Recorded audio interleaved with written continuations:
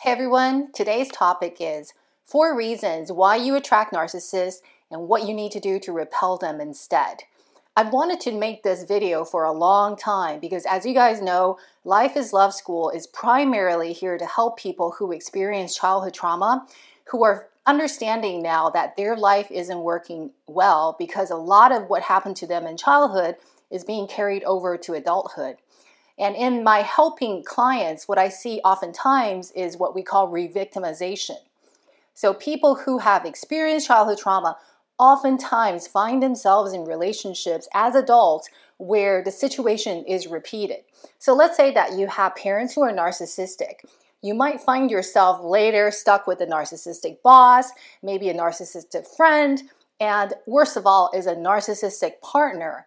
And God forbid you marry and then have kids with them. In my consulting with my clients, I see this pattern over and over, where a person will leave one narcissist only to jump into a relationship with another person. So literally, the only thing that changed is the name, but the relationship, the feel of it is exactly the same, and it's as awful as ever. So this is what my video here wants to help you see so that you can control the future, so that you are not subject to more narcissistic abuse. Hey, my name is Yumei Chang, and in Life is Love School, I teach you how to have good relationships. And much of it comes to realizing where the pattern comes from. If you suffer childhood abuse, then you're going to see that much of your coping mechanisms, the way you see the world, may have served you when you were a child. And that is a fantastic thing. And you got to be grateful for everything that you did to be courageous, to survive the unsurvivable. But now the environment has changed and you're an adult. So I wanted you to learn a new way of seeing and interacting with the world. I think you're here at this channel a lot of times because you notice that things just aren't working out for you. You might go from one bad relationship to another. So if this matters to you, make sure you like and subscribe. So an analogy that I like to share with my clients in terms of narcissistic behavior is that think of the narcissist as a mosquito. So narcissists needs supply. They need validation, whether that's positive or negative. They don't really care. Of course, they prefer the positive, but if they can't get the positive, they prefer that you get angry at them. They still get supply. They get energy from that interaction. So they're very much like mosquitoes. Mosquitoes need blood to survive, just like narcissistic people need supply. And that only comes from humans. What the mosquitoes are attracted to is they're attracted to carbon dioxide, which we breathe out and we sweat out. They're attracted to sweat. They're attracted to body odor. They're attracted to warm-bloodedness. So if you want to not attract mosquitoes, there are certain things that you don't want to do. For example, you might not want to be out running and sweaty and then sit by a picnic because you're probably going to be the one that people are going to pick on. The mosquitoes are going to come to you. And then there are things that you can do that will make you less likely to be a target. For example, you can wear long sleeves, long pants. You could also take a shower, cool down your body so your body temperature is lower. You could also wear bug sprays. So just think about today's video as me teaching you what are the things that you might have been doing unknowingly that's causing you to be delicious to narcissistic people. And then what are some of the things that you can do to proactively make you very much less attractive? Unfortunately, narcissistic people are going to get their supply. If they don't get it from you, they'll get it from other people. So that's the unfortunate fact. But all that I can do for you is to teach you how to not be the victim. The number one reason people are attractive to narcissists is that they have low self-esteem or an unstable sense of self. So if we grew up with parents that continuously criticize us or put us down, never saw us for who we are, did not validate who we are, then it's very common that we might have lower self-esteem and that we are vulnerable narcissistic people for this reason. When narcissistic people, say for example, try to gaslight a person who grew up in a healthy family, this person would recognize that they are being gaslit and they have strong enough self-esteem and self-validation that they can stand by their own truth. But if you grew up in an environment where people are constantly putting you down, gaslighting you, criticizing you, then you might have internalized that hatred towards yourself to say, maybe I'm really that bad. Maybe I'm truly worthless. And instead of saying, wow, this person is really toxic, this person is putting me down, this person is unsupportive, you might actually believe their version of the story to be true. And that makes you easy to control. So number one, if you want to be stronger against the narcissistic people, is that you have to stand firm in your own truth and you have to validate yourself. You are no longer a child, and this is what I always tell my clients, that you're grown up now. You're not in danger. Even if these people were to criticize you, you could walk away. You can decide to sever the relationship. You have that option, which you did not have when you were a child. So use that power. The second reason you attract narcissists is that you are a people pleaser. A lot of us that grew up with toxic parents where only they have rights and we are there to serve their needs, grow up to be people pleasers. If you're able to fawn at your parents and you do as they're pleased, then maybe you're safer for a period of time because you're not getting on their nerves, they're not angry at you, they're not beating you, etc. So that kind of behavior may have been helpful in your survival when you were a child, but if you continue to people-pleasing behavior, it is going to really draw in narcissistic people because they know that you want to please them. So they are not shy in putting their demands on you. Only their needs matter and yours don't. If I were to summarize what narcissistic people are, it's really just this phrase. It's all about them. So if you feel that your role is there to serve people, to make sure that they feel okay at your own expense, then these people are more than happy to take advantage of your largesse. So what do you have to do instead?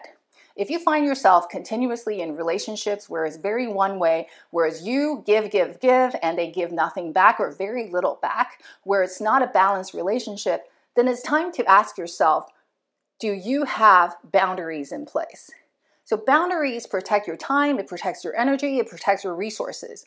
Your time, your energy, your resources belong to you. Nobody gets to tell you how you want to spend your money, for example, or how you want to spend your time, who you spend your time with. That's in your control. What narcissistic people like to do is they like to guilt trip you. Let's say that you have something else going on and you cannot help them move. Then they will guilt trip you or to kind of try to find little gaps in your story. If you say that you're too busy, you have work to do, you have a project, they will tell you that, well, last time, remember, you owe me, blah, blah, blah, to try to tug at your heartstring and make you feel bad. If you're a people pleaser, this is when you will give up and you will acquiesce to their demand. The more you do that, the more you teach them that your time, your energy, your resources don't matter, right? A no doesn't mean a real no. So they will smell the blood and they will keep pushing. So you do not want to be a target for a narcissist. You have to be strong in your boundaries. Your no has to stand firm. You don't even need to give an excuse as to why you said no. No can stand on its own. If you want to give a reason, you could, but a lot of times if you're dealing with a narcissist, it's actually better to say, no, I'm sorry, I can't help you. You need to find somebody else. And just leave it at that. They will keep pushing, just keep repeating the same line. If you don't give them new information, there's nothing that they could use to wedge open an excuse. Now, the third reason why you might be a magnet for narcissists is that you normalize the bad. Now, this is truly unfortunate, and it's truly, unfortunately, common if you suffer childhood abuse. If you grew up with abusive parents, in order to survive, you have to tell yourself, it's not that bad, right? You see this being done by enabling parents a lot. There might be a parent who is outright abusive, and you seek help or protection from the other parent. And the other parent, in order to not take responsibility for the toxic relationship, she or he might say, well, your father works really hard. Sometimes he just gets angry. So, just don't get on his nerves. Just be a good girl or good boy. So what they did was they minimized your concerns. They're basically telling you that how you feel doesn't matter. Just stay quiet. Just be a good child and shut up, literally. So if that's the environment you grew up in, then a lot of things that seem very dysfunctional, you will internally also silence yourself. So a person who grew up in a healthy family sees a narcissist. This person is all entitled, all about themselves, all pompous, doesn't care about your welfare. That person would be alarmed and they would feel repelled by that type of behavior. However, if you grew up in a family where it's very abusive, then maybe a narcissistic behavior isn't that out of the realm of possibility. It seems fairly normal because you grew up with it. And that is really unfortunate. So I want you to raise your bar, raise your standards to say, that was then, I was a child, I didn't have a choice. I was born into a family. I did not choose to be born. I certainly did not choose to be with these parents. I was stuck with them. Now I survived it. I need to have a high bar because I deserve my own love and protection. The last reason why somebody might attract a narcissist is because they're actually also narcissistic. It sounds very revolutionary, but research actually confirms this. It's called assortative mating. It's birds of a feather flock together. Why? Because narcissistic people see the world a certain way, right? They have a very entitled mindset. They feel that other people are there to supply their needs, and that even if they have empathy, they're not motivated by empathy. So they have empathy for themselves and their own sufferings. Their needs really matter. They may see your suffering and they can understand, yes, of course, that's another human being. That person also suffers. But guess what? I'm a narcissist. I don't care. Now, a fellow narcissist would see this behavior and like, hey, you know what? I understand you. I understand the need to look a certain way in front of the public. I understand your desire to use people, and I'm okay with that. My value and yours align. So research actually suggests that there is something called assortative mating, and all the cluster B personalities, so whether that's Machiavellianism or narcissism or antisocial disorder, etc., people cluster. So one antisocial person would be more okay with being with another antisocial person. It's as if we understand each other. This is also why many of you might have one parent who is a overt narcissist and then one parent that's a covert narcissist, because you're each getting something out of the other person. The overt person is like a sun, right? Radiates a lot of charisma and energy. The covert person feels like the moon, so they're reflecting that sunlight off of them, and they also feel good.